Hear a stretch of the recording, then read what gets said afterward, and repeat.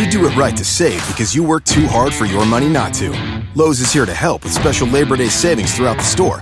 When you buy a DeWalt 2-tool combo kit featuring a drill and impact driver, you get a DeWalt Bear tool for free. Choose from a reciprocating or circular saw, angle grinder, or 20-volt battery.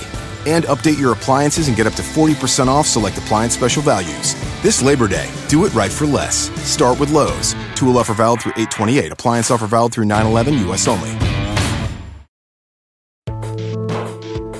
Mr. President, I'm here! I voted for you! Wait a minute. That guy on the grassy knoll's got a gun. He's gonna shoot the president. Holy smokes, I've gotta do something. All right, Lee, time to become an American hero.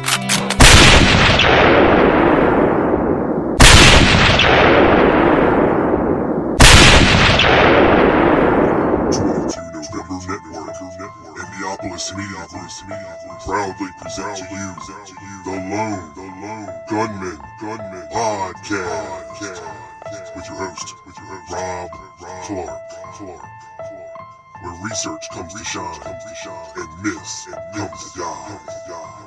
Stay tuned, be right there.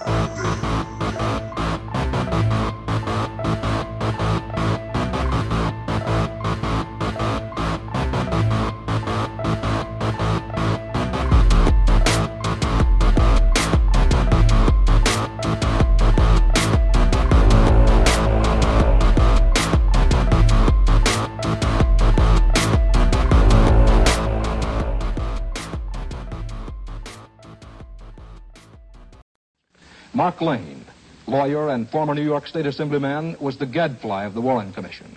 He demanded the right to appear before it as a defense counsel for the dead Lee Harvey Oswald. Refused, he began his own investigation of the president's death. A study that produced first the best-selling attack on the Warren Commission, Rush to Judgment, and now a movie of the same name.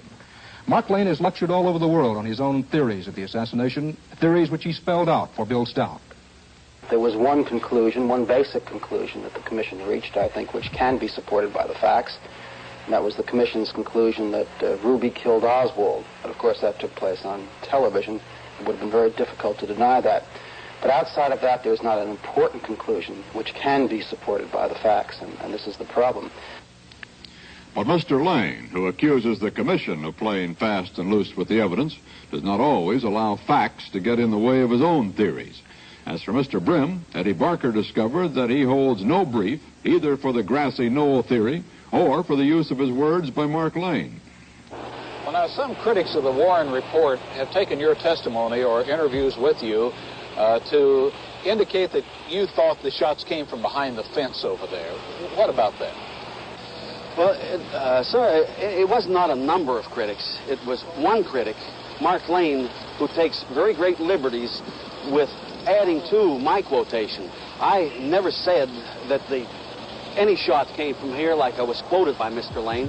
Mr. Lane would like me to have positively identified what I saw fly over here as skull, although I told him I could not. I did not examine. I thought it was, but I could not.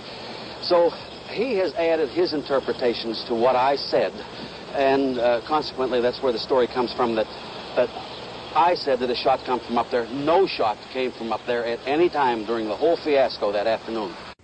Nor are these the only examples of Mr. Lane lifting remarks out of context to support his theories. Attorney Mark Lane, who went to Jonestown on an independent investigation, told me on October 3rd that no one is being held by the People's Temple against his will. They're told that this person wants to leave. The American embassy and the first consul, who I believe is related to the Central Intelligence Agency, goes there with a car, has an individual meeting with the individual involved, and says, and they've repeated this to me, both the embassy and the people involved, here's a car, there's no one to stop you. If you like, come in the car, we will drive you back, we have a plane waiting, we'll fly you to Georgetown, there's a ticket, and we'll pay for your flight right back to your home, and no one can stop us. Do you want to go? And they say, no, I don't want to go. Tonight, Lane has become part of the mystery. As the lawyer for the settlement, he had written Leo Ryan recently, threatening lawsuits if the temple was maligned by Ryan's investigation. Lane was with Ryan during yesterday's massacre, but today he is reported missing. Meryl Lee Beck, Channel 5 Eyewitness News. What's up, everybody, and welcome to the show. This is episode number 107 Ep.107 of the Lone Gunman Podcast. I'm your host, Rob Clark, and with me here today is author of Two Princes and a King, which you can find at Amazon, Kindle and paperback, and proprietor of the Neapolis Media Group, Mr. Carmine Savastano, joins me. How you doing, sir? I'm doing good. How you been, Rob? Great. Couldn't be better. I love listening to funny audio, you know? Yeah. Yeah. You know, I do a pretty funny show sometimes, I think. We have our moments. Yeah, we have our moments. And, you know, so do a couple other shows. I was kind of, picking on the old JKF show that Fetzer does over there with Gary King and Larry Rivera and Don Fox. And they've been doing this piece recently where, well, Jim DiEugenio from Black Op Radio, he wrote this thing of the rise and fall of Jim Fetzer. You know what I'm talking about? Yeah. I saw something about that, but I'm sure I'll learn a few things listening to you about it. I don't blame you for not reading it. But anyway, I think they're on like part 4 on the JKF show. This is 4 hours worth of rebutting Jim DiEugenio's article point by point. It's riveting radio. Fetzer answering himself about why he has not risen and fallen off. It's riveting, or it just feels like rivets being driven into your head listening to Fetzer for that long. Yeah, that's a little more accurate. And I actually heard vaguely a reference to myself on Black Op Radio this week. Sadly, they didn't give me any credit or mention the name of the show, but one of their listeners asked Jim DiEugenio if, he had heard my podcast and was wondering if there was any validity to, Frazier bringing Oswald to work every day. And DiEugenio kind of dismissed it, and I really don't think he's more of a macro guy, instead of a micro guy. When it comes to like specifics of things, he's not too keen on them, because this was his answer. Well, I don't think Frazier took Oswald to work every day. It was just certain days because Oswald had a bus pass. That was it. That was his answer. Because Oswald had a bus pass, he doesn't think Frazier brought him to work every day. Well, I mean, it's possible. I don't think that rules out the fact, though, that he could have driven with Frazier consistently quite a lot of time. I mean, you can only go off of what you have from the witnesses saying and what the evidence says. So, I mean, there's also a lot of other possibilities that could come out of it, but, it's not like you can lay that as a dismissal. It doesn't really dismiss your ideas about Frazier or, what his comments were. Well, no, nor the other 5 eyewitnesses that said he did. So, and of course, none of that got mentioned. But it is what it is. And then, he writes this scathing review of Caulfield's new book, General Walker and the Murder of President Kennedy. And I mean, it was brutal. Did you get a chance to read that? I did read a little bit of that, yeah. Yeah, I did. Once again, like the other article, as you know, I try to keep my head down. Yeah. I get involved when I need to, but previous engagements that you and I and others, trying to keep people credible, sometimes it's just a black hole where they want to argue for the end of time, despite the fact that you've disproven what they've said. Well, I think part of it is, if the CIA, if it doesn't mention the CIA or Alan Dulles, then DiEugenio is going to shred your book. And, how fair is that? But yeah, no, there's, I think everybody, well, not everybody, but a lot of people do have preconceived notions that they're staunchly defending, rather than sometimes just realizing, we are all going to be wrong at points. It's so much easier just to admit that you're wrong, or admit that you don't have definitive proof. A lot of people like to claim that they have definitive proof when they don't. No one has the smoking gun. If they did, they would have come out with it, and they'd be famous and have written a book. True. So, we're all just trying to put the pieces together that we have access to, and sometimes when the pieces won't fit in a logical manner, some people try to shove them into the puzzle. Well, we'll just leave it at that, and we'll just know we're listening. That's all. And today, why I wanted to have you on the show, Carmine, is we're going to be talking about one of the most iconic figures associated with the case, and that is Mr. Mark Lane. Yes, he's very well known throughout the case, has been ever since he started to disagree with the commission at public events in the 60s, and eventually wrote a best-selling book and did at least 2 movies that I know of, and I think he wrote at least 4 to 6 books. Right. Now, of course, I wasn't around, and neither were you, when back in the early 60s when all this was happening, in chronological order here. Mm-hmm. You, probably like me, became acquainted with the work of Mark Lane much, much later. And, we have to we're looking back at it. But when I first, after one of my hiatuses from JFK research, I took a couple years off there for a little while, just to clear my mind and get the hell away from it for a little while. And then you slowly come back, 'cause sometimes you need to take a little break. But I remember I was Mark Lane's last book, The Last Word. Okay. I remember hearing that this was coming out and it was going to be this, this great book, and it's, he's finally going to name names and this, that, and the other, and have all this proof. So I said, okay, well, let me go get this book, and I'll get, stick my feet back in the water here again. And I read the book, and I have never been so disappointed with a book, I think, in my entire life. I mean, it was, I don't know if you've read it or not, but it was a brutal, brutal letdown. No, I never read it, but I would contend that there are probably a couple other people's books in the community we might be able to think of that were worse. I don't know. I honestly don't know. I mean, this is, 300 pages of nothing. And I mean nothing other than what he's been saying for all these years. The CIA did it.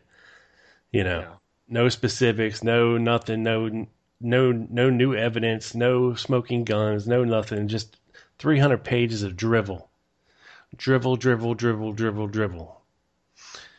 And I think what it was, what happened was, originally the book The Last Word was part of his biography, or his autobiography. And I think the publishing house said, this is way too long. It might be a better idea if we split these up into 2 different books. So I don't think he was meant to write this great last word, on the Kennedy assassination as its standalone book. And when you take away, the autobiographical part, and then you're left with the remnants over here on this side, I think that's what happened. But I don't know. Like, if I could have got my money back for a book, I would have asked for it for this one, most definitely. Because he got me. He got me. Nice. Throw in a book review before we really get started. Oh, we're started, brother. We are full in. But anyway, let's rewind. And, looking into Mark Lane is kind of like a nebulous black hole that doesn't really have a beginning. Mm-hmm.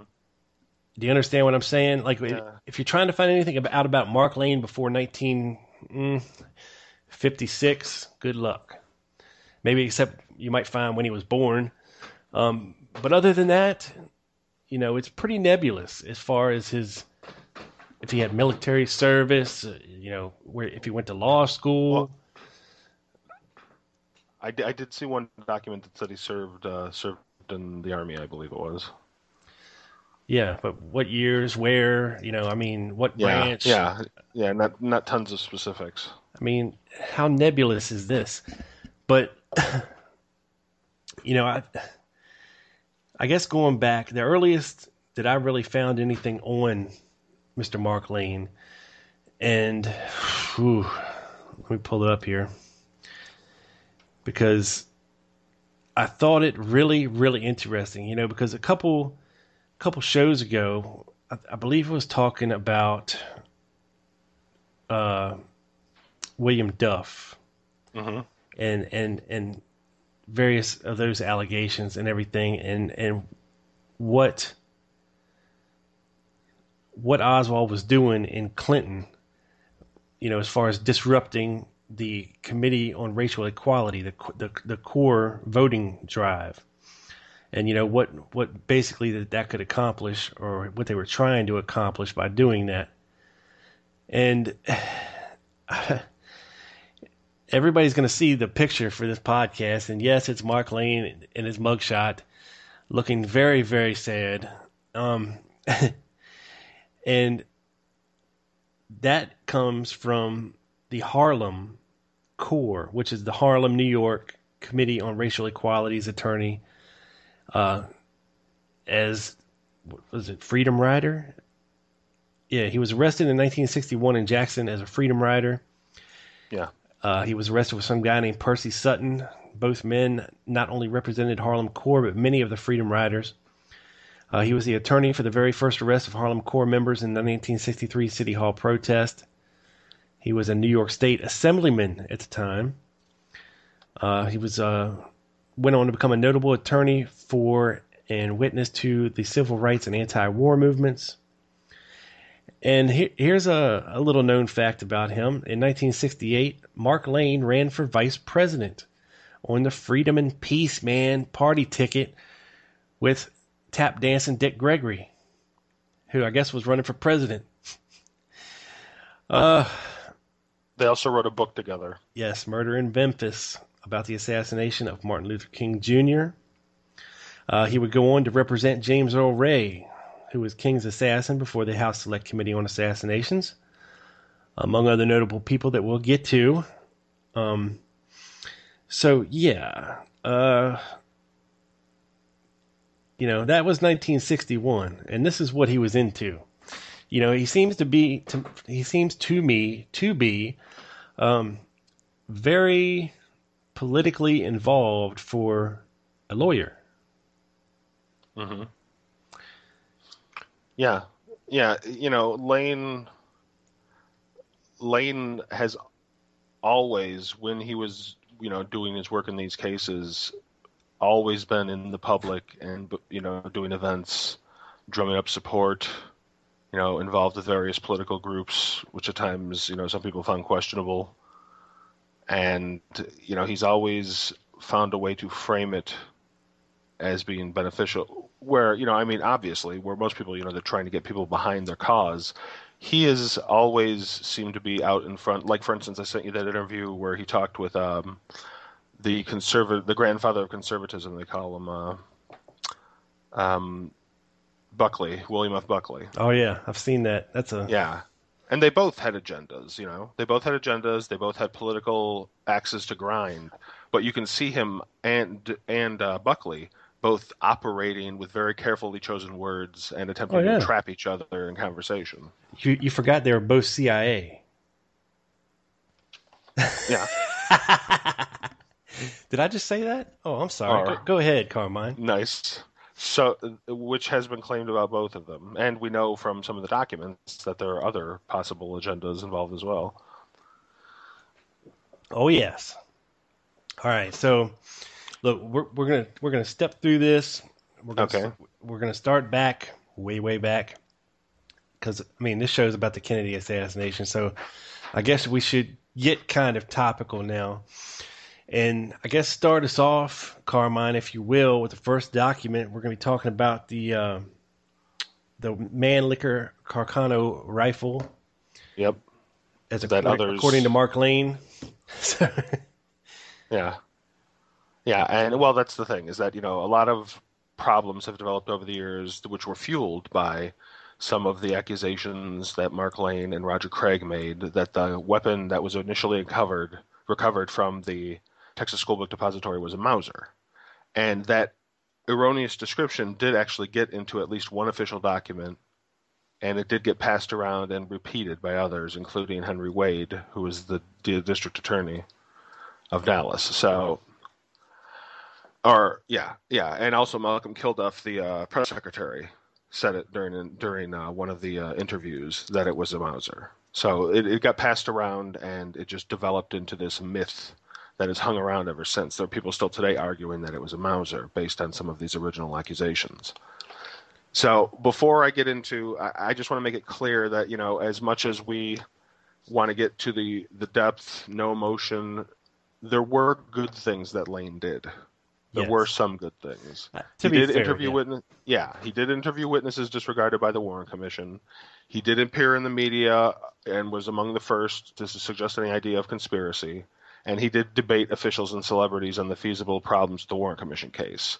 He attempted to represent Oswald's interest in the commission, but was denied. So he did do some good things. But no one is black or white. No one is, it's shades of gray. He did other things too, and some of those things we're going to review in the documents that might explain why some of the myths and other things have sprouted up over the years. Yeah, and it's not in the documents, but I will say that he did so. He was denied by the Warren Commission to represent Lee Harvey Oswald's interests, but he did so kind of in absentia in an article written for The Guardian at the time. I think he went through 15 different sticking points that the Warren Commission were accusing Lee Harvey Oswald of, and he took it point by point and he broke it down and explained, where the problems were with each accusation.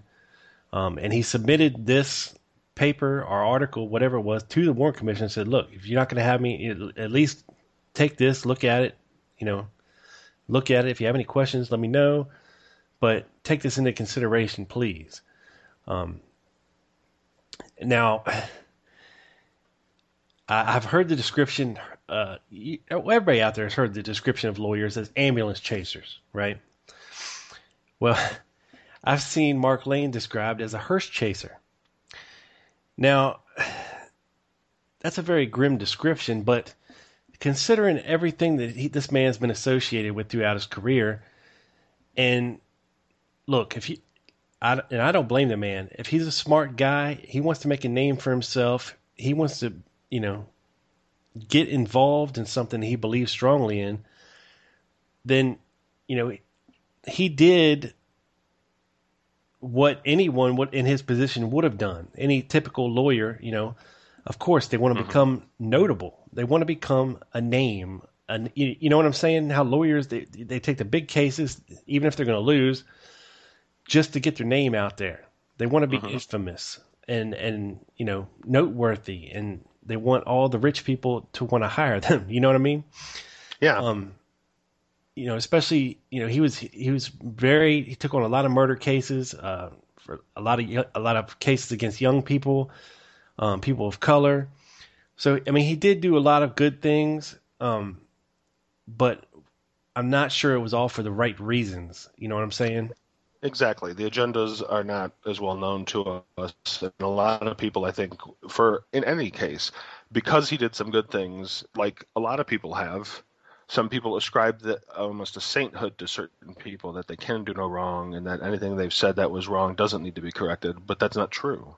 If we're going to operate off of the facts and the evidence that we can present legally, then it has to be right. And if someone was wrong, they have to correct the error. If they don't, you're just going to leave it decades and decades.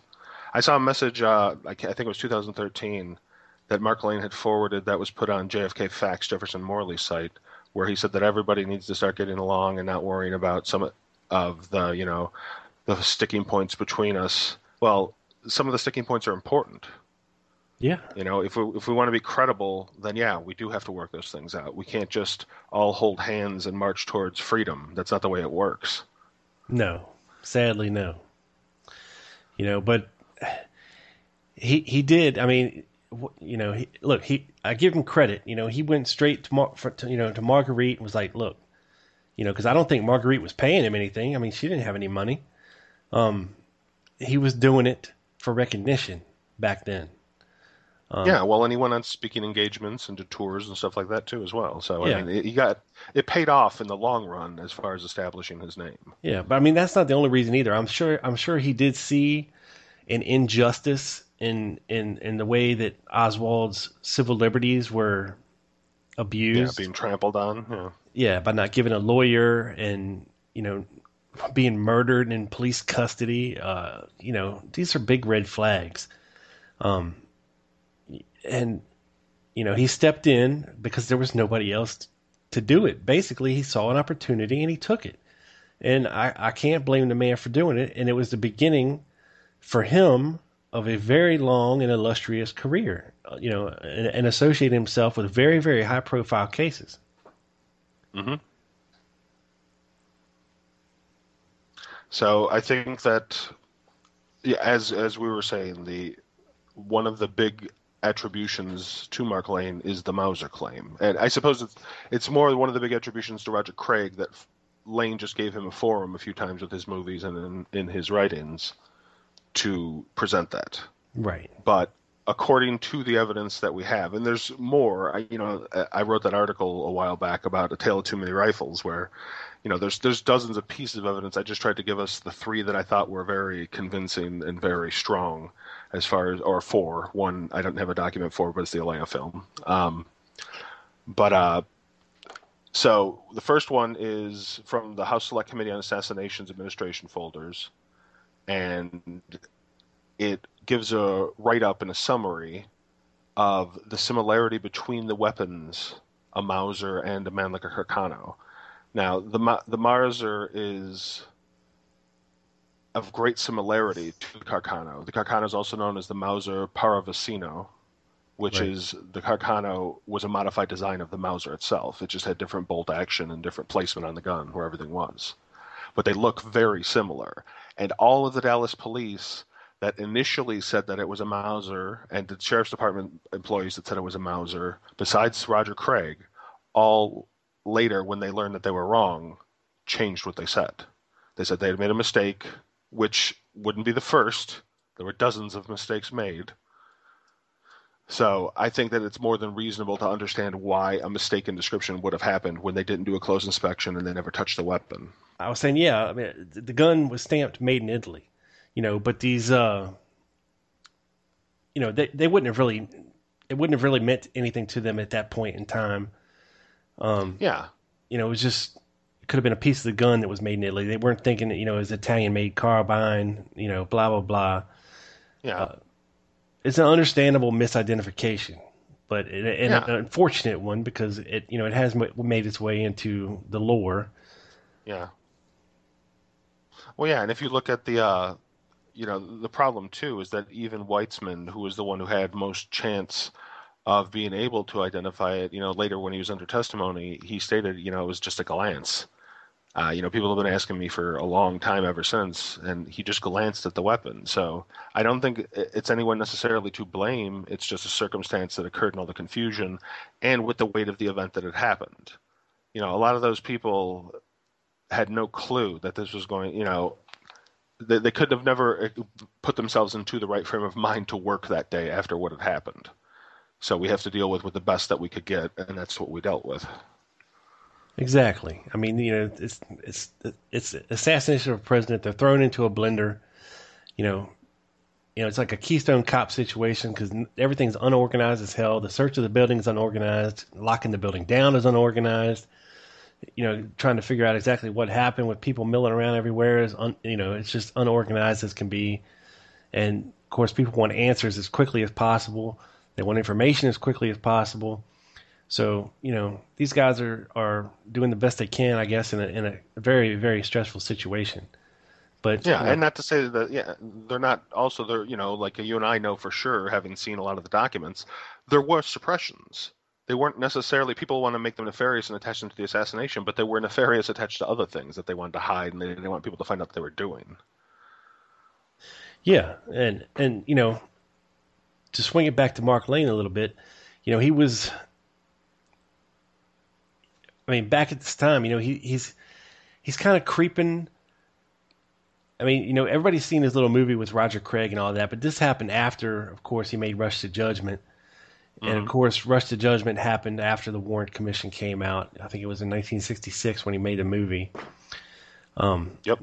Not sure when the book was and the published. movie. I believe the book and the movie were right around the same time. Okay. Yeah, because I think him and Weisberg were having a pissing match about who got the first book out, or something to that effect. Weisberg wasn't a really big Mark Lane fan. In fact, a lot of these early researchers were not fans of Mark Lane because he didn't really play well with others. He wanted the spotlight all to himself. That's why you never saw Mark Lane with any other researchers sharing research back then, or going on a show with the other researchers. No, it was him versus the world, and that's the way he wanted it, and that's the way it was. Yeah, Lane definitely knew how to promote himself, and I would agree that, in my opinion, too, he didn't like to share the spotlight. He liked to be the lone expert and the end-all be-all of the conversation. Yeah, let me read you a description somebody wrote of Mark Lane, okay? Okay. This might make everybody see him in a different light. Were I a dog, I would have growled when Mark Lane came around. Watch out for the guys who come in fast, Cookie Passetti once told me, meaning that the type of guy who comes through the front door in a hurry, talking a busy streak as he breezes up to the bar, is invariably going to borrow money or cash a check that will go to the moon and bounce back. Perhaps it was Lane's speed that turned me off. He moved about the world at a road runner's pace, a commercially minded crusader, developing President Kennedy's murder into a solid multimedia property. Lane produced a book, Rush to Judgment, which sold like a Bible beach ball at a Baptist resort.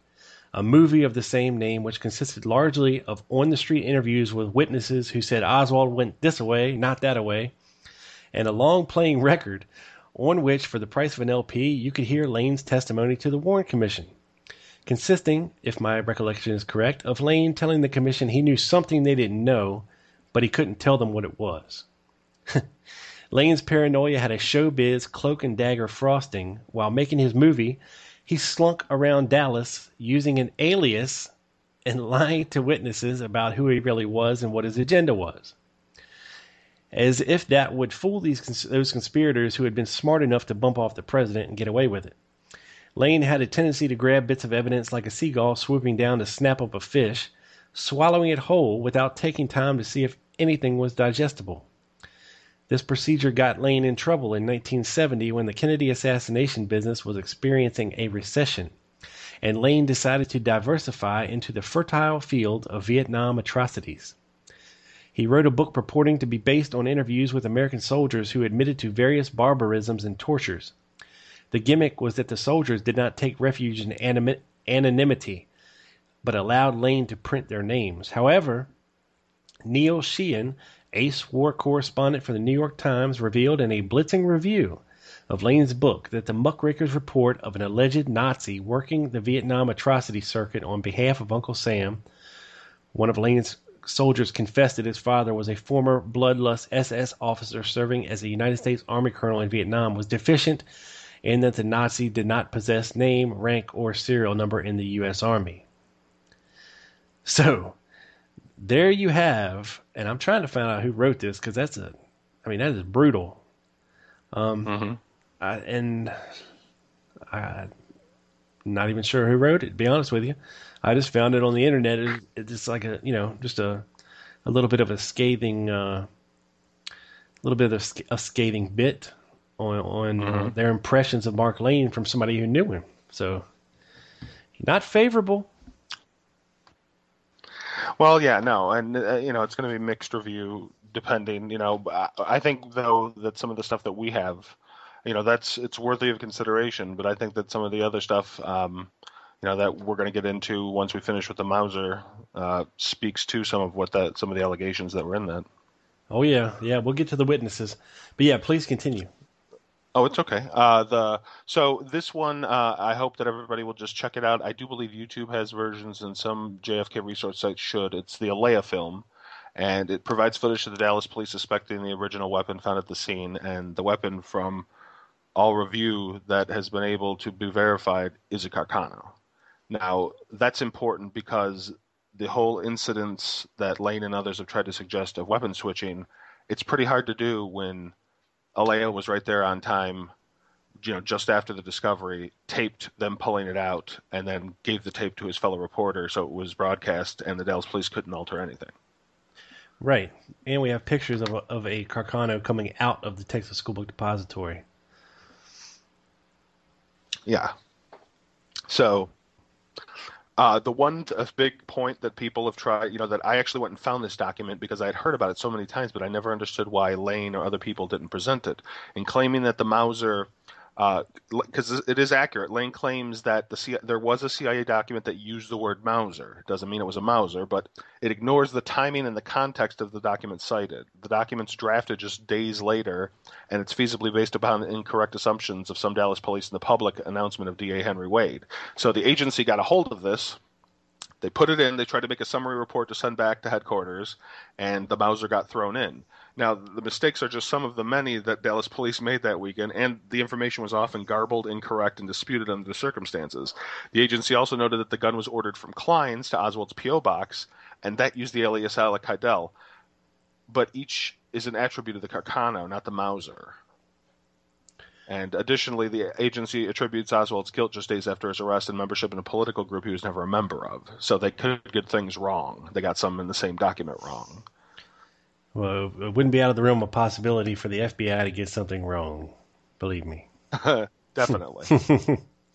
Yeah, the agency and the FBI get stuff wrong all the time. They're human. It's going to happen. Yeah, I mean, I just explained a big, huge FBI gaffe in the Billy Lovelady show concerning that stupid shirt he had on when they told him to come down and get his picture taken. That they told him, no, don't bother wearing the shirt, just wear whatever you got on. And then when they wrote the report up to send to Hoover, some idiot wrote in the report, oh, this is what he said he was wearing on November 22nd, 1963. Yeah, because they didn't want to go back and re-interview him, maybe. Yeah, thus just creating 50 years of nonsensical horseshit. But anyway, that's just me. Okay, so final thing on the Mauser. Additionally, there is an FBI recording of a meeting of the Citizens Committee of Inquiry, an organization that Lane gave a speech to in '66. And among Lane's problems that he announced to those people, that was recorded by an informant to the FBI, was he discussed that the Dallas police incorrectly called the murder weapon a Mauser when it was proved to have been an Italian-made gun. So that's a little contradictory, don't you think? If he's wanting to try to make money off of the story that it was a Mauser, but yet he's telling everybody that the Dallas police screwed up their identification, which they did. Exactly. Yeah. So I think initially he agreed with what happened, and then he ended up making that movie with Craig where, it got pushed home the whole Mauser idea in reverse of what he had already said. Unbelievable. Because, it's like you were saying, trying to get his name out. Yeah. I mean, I'm sure, look, he ain't doing this for free, brother. He went on like the national tour. I mean, this dude was speaking all over the country, at colleges, any place that was put up a billboard outside that said, hey, Mark Lane's going to talk about the Warren Commission here. And he's charging an admission, right? Yep, sure. That's in the files too. Yeah. And he's talking to any kind of group that'll want to have him, and anybody that'll listen, anybody that'll pay their dollar to come see him, he'll be there. I mean, he was all over the country, man, back in the 60s. And like I just read, things kind of cooled off a bit, in the early 70s. So he kind of branched out into other things. And then, as we'll talk about later, branched out into even more crazy things. Yeah. The thing, another thing is that, it's very unfortunate that so much time, I mean, not just this show, but I'm sure hundreds of other shows and thousands of hours has had to have been dedicated by people to get all this evidence to show that it wasn't a Mauser, because so many people, it just makes it so neat. It's just a neat one-off line that hopefully you can undo, which is, Lane liked giving a good line, and it was just one thing you could say that would confound people unless they actually went to the documents, and we weren't given access till the 90s anyway when the AARB came out. So yeah, and a lot of people accuse Mark Lane of being a lot of things, like a Nazi. I mean, Mae Brussel didn't like Mark Lane whatsoever. Didn't trust him as far as she could throw him. People accused him of being a communist, having communist ties and sympathies. Not just for wanting to, represent Oswald, but just because of his, the way his ideals were. He was, I guess he wanted, to help the blacks and to help immigrants, to help those less fortunate, and to people back then, that was looked at as kind of, socialist or communist ideologies. Yeah. Well, I think that's true. I think we should definitely look at it in the color of the actions that were being done. From the documents that you and I reviewed, the summary document and the other document that the FBI put out on some of Lane's connections, there are questions that I think are reasonable. Questions that are reasonable to ask, but we also got to remember that Hoover had that same thing that Angleton did in the Central Intelligence Agency, where he wanted to believe everything was communist. Hoover had that same disease of the mind that Angleton did, always wanting to blame the communists for everything. But there are multiple connections. I mean, we have the one document, the summary document, that states that Mark Lane from 1953 to 1961 was a member of, held positions in, attendant functions of, or otherwise was associated with the National Lawyers Guild, cited by the House Committee on Un-American Activities as a communist front. Ding, ding, ding. Yeah, but we also have to remember, too, that was McCarthy. He was looking, too. He wanted to make any associations with anyone. And they didn't want Lane investigating the Kennedy case, so this would have been a nice, convenient way to get rid of him, because he had some associations that, are not unreasonable to think that they're connected to communism. Well, this is what they did back then. If they didn't agree with what you were doing, you're a communist. I mean, it's a communist organization. It's a communist front. You're a communist. You're a commie lover, et cetera, et cetera. Yeah, so we definitely need to balance that out, but there are definitely reasonable questions, because it's, Lane was a speaker at multiple events for additional organizations linked to the Communist Party.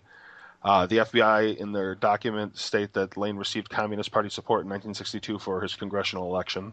Mm-hmm. And he appeared in the Daily Worker as an officer of one of the aforementioned groups. And we know the Daily Worker of fame from Oswald, having read it. That was one of the things the FBI tried to use to link him to communism. Yes, most definitely. So, I'm sorry, what were you saying? Well, it just mentions in the document, too, what I mentioned before about him being associated with the Committee on Racial Equality and being he was arrested as a freedom rider in Jackson in 61 and 62. He was fined in New York as a scofflaw for having ignored numerous traffic tickets he had received.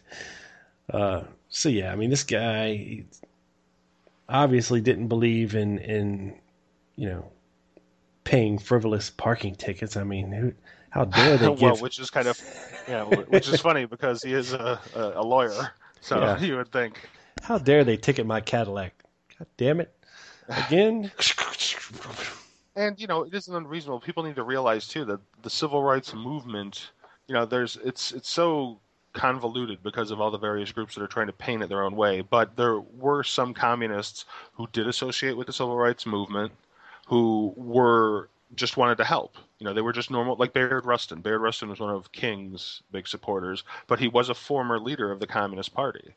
But he did show up and do the marches and go to jail like everybody else, and he was called all sorts of names by Strom Thurmond and other people in Congress. And, it did hurt. That's why I think, it also, the Kennedys, too, they had the occasional aide that would be linked to a group that Hoover didn't like, and he would try to go after them and try to link the Kennedys to communism. Oh, most definitely. I'm sorry. I was just picturing Mark Lane pulling up, smoking a pipe, and reaching over to his glove box and opening it up, and like 200 traffic tickets fell out. Yeah. Nice. Yeah, you never know. Here's another one. But yeah. So one of the groups was called Burning Issues, a youth organization affiliated with Advance, which is another group.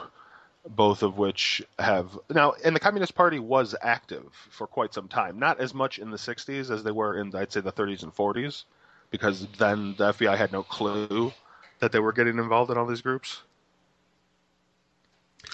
But later on, in Lane's time, I don't know if it was just more of, obstructionism or using them for their agenda, or maybe he wasn't even directly, they just liked the causes that he was supporting. There's a lot of questions, definitely. Yeah, and just to clear up something real quick, he actually served in the U.S. Army May 1st, 1945 to November 12th, 1946, where he was honorably discharged with the rank of, after 5 long years in the Army, he finally made it to private first class. I have a feeling he might have said some things that might have got him in trouble in the Army. You think? I mean, wow. I mean, that's one promotion in 5 years. I mean, wow. Okay. I don't know what to make of that, but good God. Wasn't a high achiever in the Army, apparently. Apparently not. If he was, he got it taken away. But he still got an honorable. So I guess that's something. He did better than Oswald. Yeah. At least he didn't shoot himself in the arm. He didn't throw a drink on a commanding officer, but anyway, that's just some Oswald trivia for you listeners. Yes, or get bumps on his wiener. But anyway, go ahead. Okay, so now if you don't mind, we'll shift gears on that note. Shift gears from the Communist Party. I think we went through most of the information that was attributed, and we have to realize too that there are a couple different informants that gave this information, but they're unnamed or they're redacted. So, we take it with a grain of salt, but they are worthy notations to at least refer to. Yeah. And then from there, now this is where it gets a little bit more dicey as far as why he was doing the things he was doing. Like you said, he had, whoever made that quote thought that he had given an alias to some of the witnesses because he was trying to protect himself from the conspirators, but it is true that they could have just found out who this other guy was, and they did, and they ended up finding out it was him. Yeah. So the motivations are interesting for people, whatever people want to attribute his motivations to. But according to Helen Markham and the FBI file regarding the matter, Lane allegedly tricked her into an interview posing as a member of the Dallas police. Helen Markham was a witness that saw the Tippit shooting, or saw the man fleeing away as well. And she, according to the report, she's unaware that she was being taped and did not realize it was an unofficial call, that the interview was later used to bolster claims of a second person at the scene of J.D. Tippit shooting and claims of nefarious reasons for James Markham's injury, despite that James Markham was not home during the incident. Yeah, and thus creating more problems for researchers in the ensuing 50 years since Rush to Judgment. Yeah, the small, bushy-haired other person is not confirmed by anyone else, and Markham changed her story a few times. So she alone is not, in my opinion, a credible witness to base, all those hopes upon. Yeah, well, just as a sidebar here, real quick, Carmine, now that you mentioned this small, bushy-haired person, that made me think of something that I just recently saw. Let me see if I can pull it up real quick.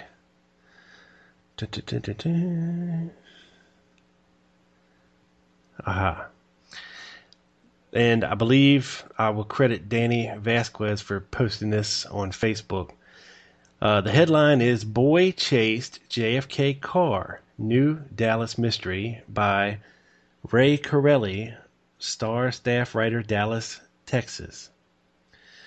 It says, did someone try vainly last Friday afternoon to warn JFK that he was only 10 blocks away from a violent death?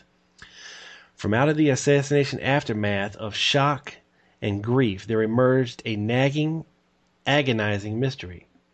Who was the bushy-haired youth who chased the president's slow-moving car for more than 2 blocks, shouting, "Slow down! Slow down! For God's sake, slow down!" Was he a crank? The world may never know. For just as his furious breakneck sprint carried him abreast of the presidential limousine. An alarmed and angered Secret Service agent spun around, jumped to the street, and hurled the youth bodily into the crowd, where he crashed heavily against the curb. He should have been hurt, perhaps even knocked unconscious, a bystander said. Instead, he just vanished. Joe Laird, a veteran Dallas Morning News photographer, had begun to chase the Kennedy car along Main Street, the city's principal shopping district, when he first saw the young man across the street and slightly ahead of him. Man, he was running like he really meant it, Laird said later. I was going just as fast as I could, but he was leaving me behind. He kept hollering, "Slow down, slow down." He was wearing a black raincoat and a crimson shirt, open at the neck. His coat was flying out behind him. He carried nothing and just kept yelling. I was keeping an eye on the Secret Service men on the president's car because I didn't know whether I should be doing this, running close like that, and they were watching me. Then this guy on the other side of the street finally makes it up to the car, and the Secret Service agent suddenly realizes there's somebody pounding along behind them. He jumps off, and man, he just threw this kid as hard as he could.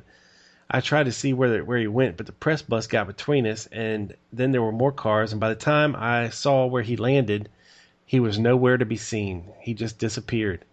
I asked some people where the guy had gone, but they didn't seem to know. Laird said the whole incident puzzled him, but he attached little significance to it until after the shooting, some 2 blocks later, when he suddenly remembered it.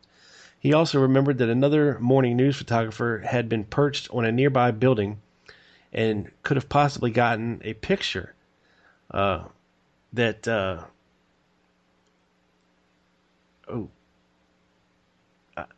but when he checked the negatives, he found that the rear part of the car where the scuffle had occurred was not in them. So that's a crazy story that I had never heard before. And this supposedly happened on Main Street, right before, like 2 blocks back from where he turned on Houston. It just, the bushy-haired youth thing kind of jumped out at me, Yeah. But anyway. Yeah, no, no, I had never heard that one either. I would be interested to see, what the reporter, if the reporter said anything else about it, or if there's, a document we can look to see if anybody got interviewed. Yeah, well, we'll put that in the weird as shit file, and we'll revisit it in the future. But yeah, so that's unfortunately the thing that happened with Helen Markham is, another one of those. It's just that things got so twisted after time passing, and people inserting themselves into the case and inventing new names for unidentified figures and pictures that, they can't, that's one bushy-haired youth that you have described. I'm sure we could find maybe a couple more if we looked at some of the other surrounding things. Well, yeah. So, there's always going to be, it's an unfortunate thing. And then, you got people that'll commit themselves to it. And no matter what you show them, no matter how reasonable you try to be, they're always going to stick with it. So,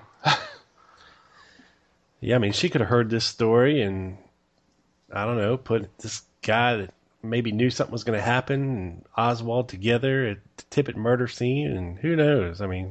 Yeah, no, and and I don't blame. Plus, once again, it's the events that are going on. This is the shooting of a police officer, so of course people are going to be stressed. Their memories aren't going to be perfect. Everybody is getting accused, I'm sure, by some officials of not doing a good job as a witness or not saying something that they shouldn't say. So we've got suppression going on as well. So yeah, I could see how some of these things could get morphed into what their current incarnation is. Yeah, but let's get into some of these other people he lied to. I would say he was not did not share all the details with them. Yes, most definitely. Like Gene Hill, for instance. Yeah.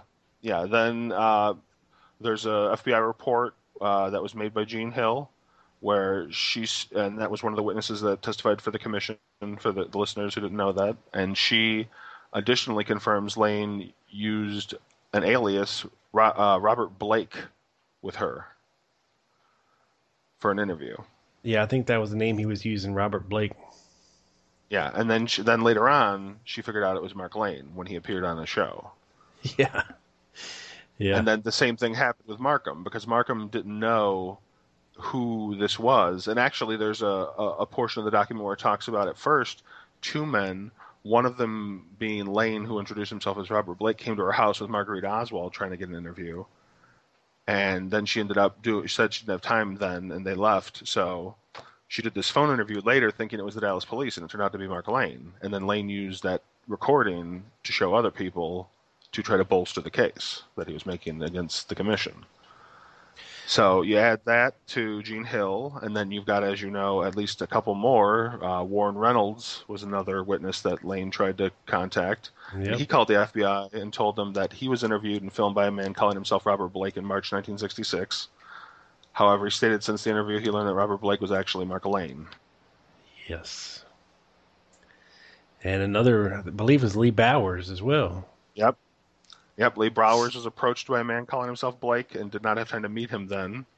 But as we know, most of these people are in Lane's later films, so he must have convinced them somehow to do an interview later after he had used the alias. Right.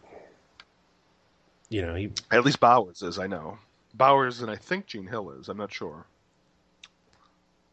Yeah. Is Markham? I think Markham is too, yeah. Yeah, so I think eventually he got most of these people to be in his film after they found out who he was. Yeah, but you never know the circumstances behind that.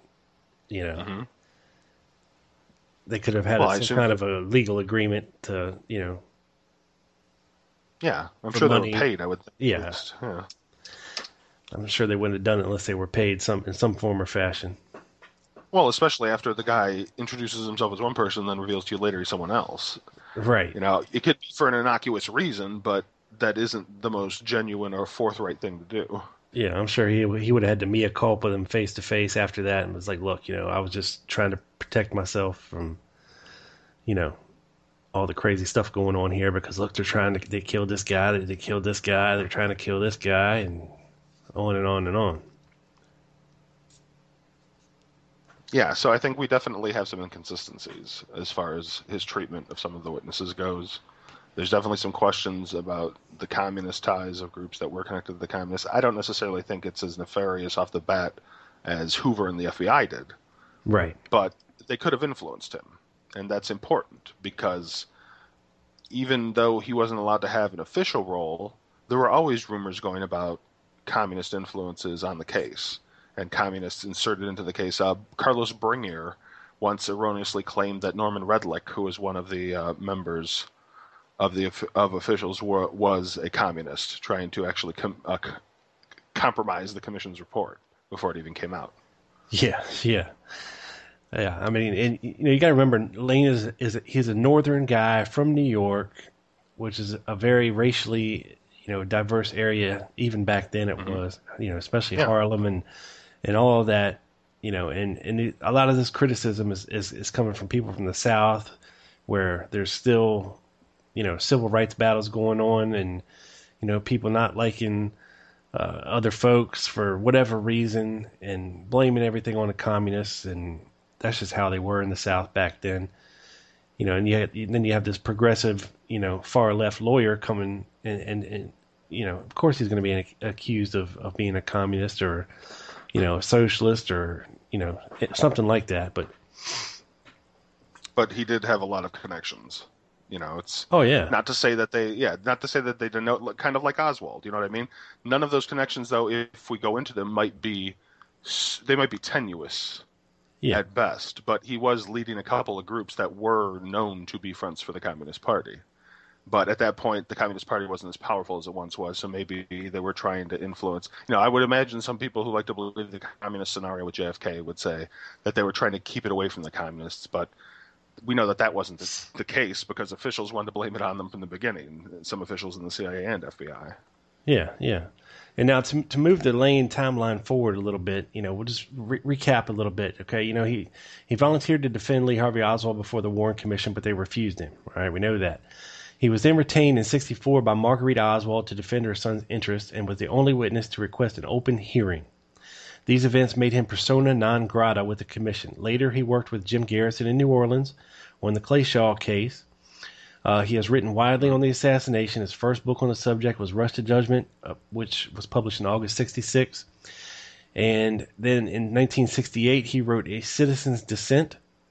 He then wrote the screenplay or helped co-write the screenplay for Executive Action, which was a movie that was made back in the early 70s about the Kennedy assassination, based loosely on the events, I forget which is unfortunate. Well, I was going to say it's unfortunately also the movie that inspired Richard Charnin to make his list. Yes, the infamous Death List. He actually wrote a screenplay for Plausible Denial too, but it never became a movie.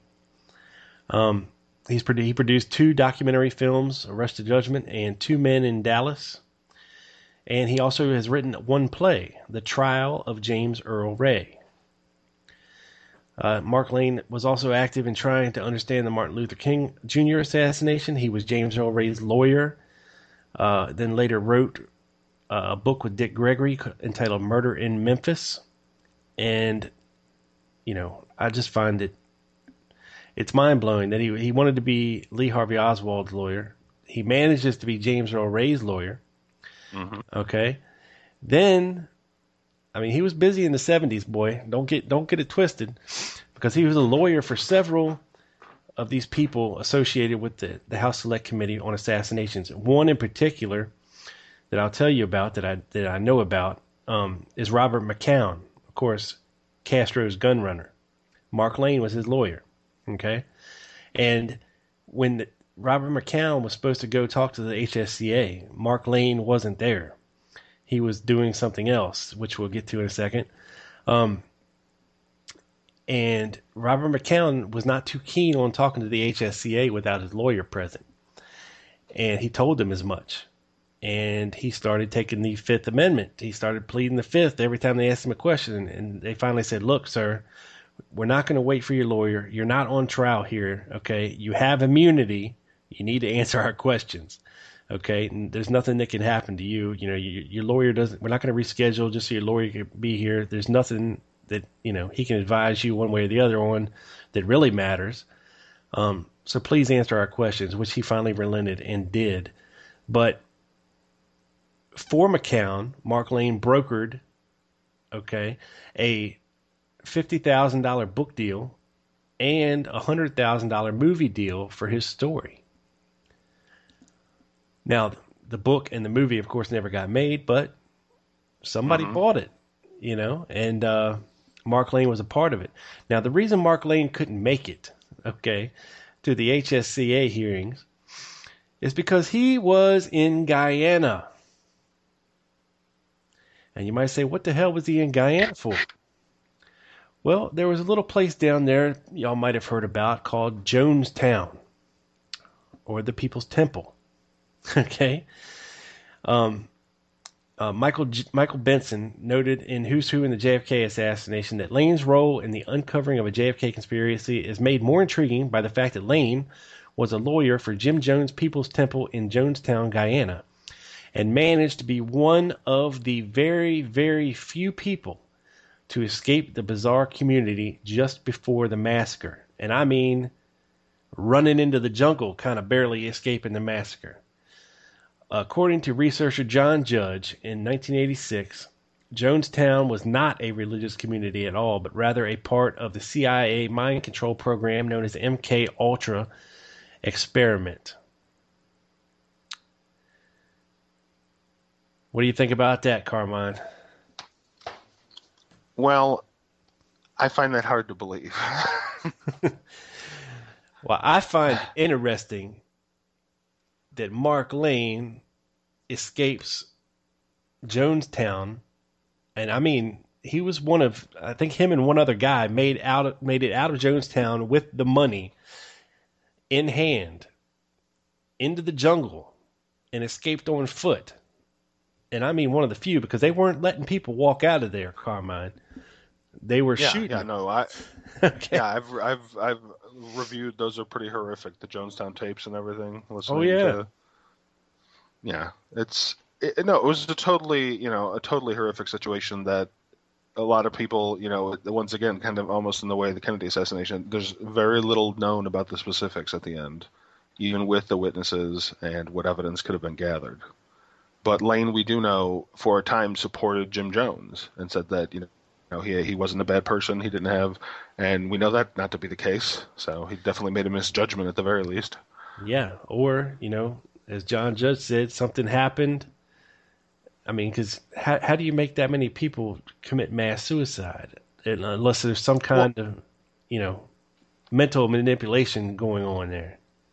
Well, I agree. It's a very cult-like mentality. I just don't think in my and I would welcome your thoughts on it too, Rob. And in my experience looking at the agency, if they're going to do something like that, they don't make it so public. No, I agree. It would have been a small group. It would have been off. If they wanted to, they would have compartmentalized it. They wouldn't have, like Koresh is another, I think, great example to link towards Jonestown. They were just so sold on what their leader was saying that a lot of them just let themselves be killed for it. Yeah, I mean, I think it's an easy accusation to throw around, but once again, when it comes to proof of documentation of them, them continuing the MK Ultra program into this and it being some kind of a branch of that to see what they could get away with, or whatever it might be, we don't know. I just think it interesting that Mark Lane is one of the few to make it out of Jonestown with all the money. But that's just me. No, and I've heard I've heard multiple people question that and the manner of his exit and everything. And the problem is that unless we can get some detailed reports from other witnesses, and I don't think the whole thing is, I think so many people that might be alive still from that are probably so messed up about the event, it's going to be hard to get any actual testimony out of them. Oh yeah. So then let's move on to the 80s. We have the Spotlight trial when E. Howard Hunt was suing the Spotlight. I guess Mark Lane was a lawyer for the Liberty Lobby at the time, and either coincidentally or they hired him specifically for his expertise in dealing with elements like this, or people accused of being, associated with the Kennedy assassination. Whatever the reason, I'm sure it made Lane's day to be suing, or to, well, not be suing, but being able to defend the Liberty Lobby against E. Howard Hunt and depose him and get him under oath and various things like this. Because actually E. Howard Hunt won the initial trial, then appealed it. And the appeal is when Mark Lane steps in and gets it overturned. Yeah. And I think a lot of people, that was a useful thing that he stepped in and did, as far as showing that legally it is not unreasonable to suggest that people like E. Howard Hunt or Frank Sturgis or any of the other people named could have been part of the assassination. I think the problem happens when people take that and then equate it to not people who were like, but people who are E. Howard Hunt and Frank Sturgis. He didn't prove who killed Kennedy, and he didn't prove that either of those guys was involved in a conspiracy. He just proved that it's not unreasonable to state it publicly. Right. And I mean, Lane's famous for the assertion, really getting the assertion out there in the American public that, shots were fired from the grassy knoll.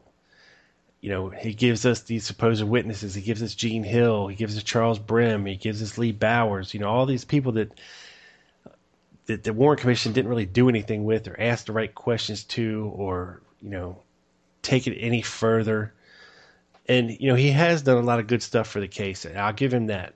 It's just that when you look at it in a larger sense of everything that this dude has been associated with over the years, it's a little mind-blowing. Yeah. And there's definitely, a trail of self-promotion throughout it, which I suppose you can't avoid at some levels, when you get to certain levels of fame or infamy in some, circles, that's going to happen. But I think that, we fairly demonstrated that it wasn't always a very straightforward manner that things were done. Yeah, and I mean, it's another opportunity for him to write a book about what he did. Okay? Mm-hmm. Because out of the Liberty Lobby, God damn it, the Liberty Lobby Oh, shit. I can't say it. Liberty Carmine. Lobby. The Liberty Lobby. The Liberty Lobby trial. He got to write plausible denial, which was a huge hit because it came out right about the time the JFK movie did, and of course, so did a lot of other books. But when you're Mark Lane and you're writing a book about the Kennedy assassination, and it's going to sell. Believe that, especially on the heels of the JFK Act and the JFK movie, when everything was just. There wasn't a higher time in history, as far as the assassination goes. Yeah, no, he has excellent timing based on how things have come out and no how doubt. He's been involved in the community. No doubt, and he's still alive and kicking. He's living in Charlottesville, Virginia, which is about an hour away from me, and nice. Give him a call, see what he says. Yeah, he just had a birthday, just turned 89 years old, which is not bad, for all that pipe smoking and all that stuff he did back then. I mean, it didn't hurt him one bit, and he still looks good. So God bless him, like I said, that's why I think that we have been in all of our assessments, but I think in this one definitely we have been more than fair to say that there are questions, there are good and what we would consider bad things that have occurred. Yeah, and Mark Lane, if you ever hear this, I just want to thank you for everything that you've done for the Kennedy assassination and all that, and trying to get Lee Harvey Oswald some representation but I'd really like my money back for your last book, sir. Was not impressed whatsoever with that. Although it did have a very cool cover, the Auction 7. Pretty cool. But, yeah. So that's about it, huh, Carmine? Did we cover it? Yeah, I'd say... Well, I'm sure if you ever want to do a part 2, we can find some more stuff, because that was another thing I thought that was interesting, was that a lot of the files came from Weisberg. That Weisberg was collecting files and actually had a file on Mark Lane, kind of like the FBI did. Well, look, back then, Weisberg was no fan of Mark Lane. He wrote many letters to people, including Garrison, about being wary of Mark Lane and letting him be a part of the investigation. And look, all these guys, I mean, back then, David Lifton was looked at as the Jim Fetzer of today. Okay, I mean, he was the guy with the kooky. He was the guy with the kooky theories. Okay, that people were dressed up as trees on the grassy knoll shooting guns. Okay, this is the kind of crap that he was spewing back then. But like I said, out of the first generation researchers, a lot of these guys didn't like to work with each other. I mean, Weisberg didn't mind it as long as you were forthcoming and upfront with him and not trying to be shady or hide stuff or, what he would view as an affront.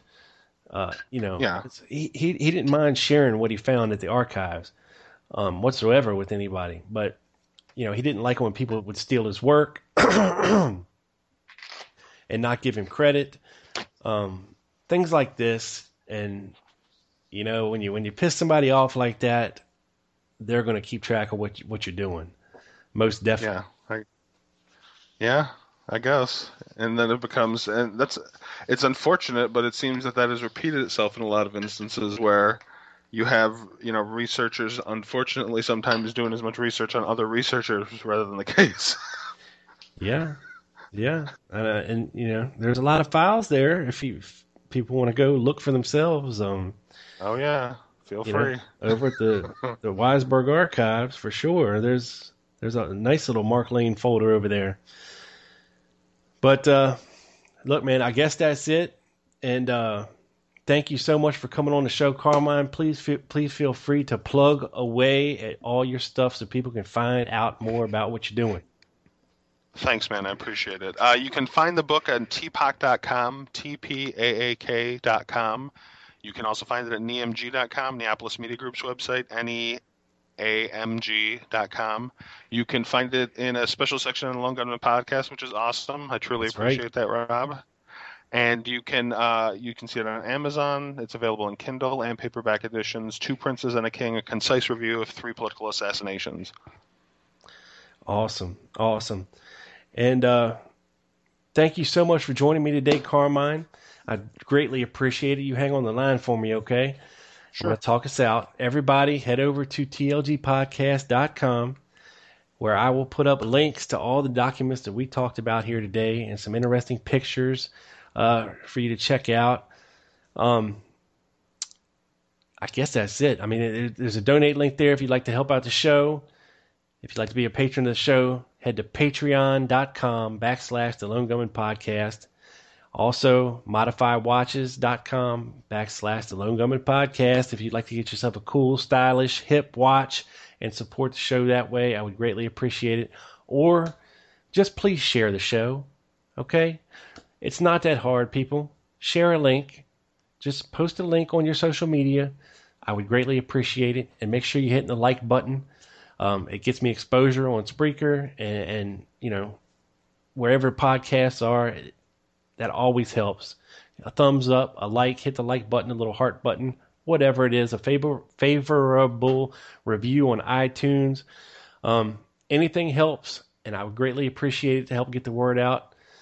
And I will have, another member of Neapolis Media Group on next week, I do believe. Mr. Charles Cliff, I think, is going to come back on the show, Carmine.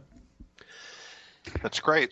And we are going to be talking about how Hollywood has treated the Kennedy assassination. And we're going to be getting to talk about, movies, TV shows. I want to really talk about 11/22/63, which I've been watching and I'm enjoying very much so. So make sure you tune in for that next week. That's it. This sumbitch is in the can, beamed up the satellite down directly to your ears, people. This is your boy. Peace. Oh, another one bites the dust.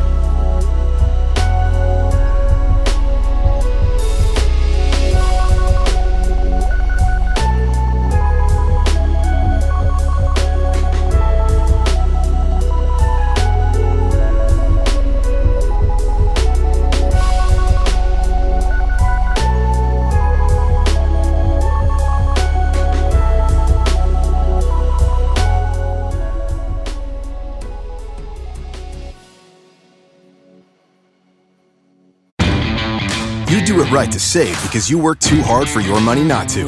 Lowe's is here to help with special Labor Day savings throughout the store.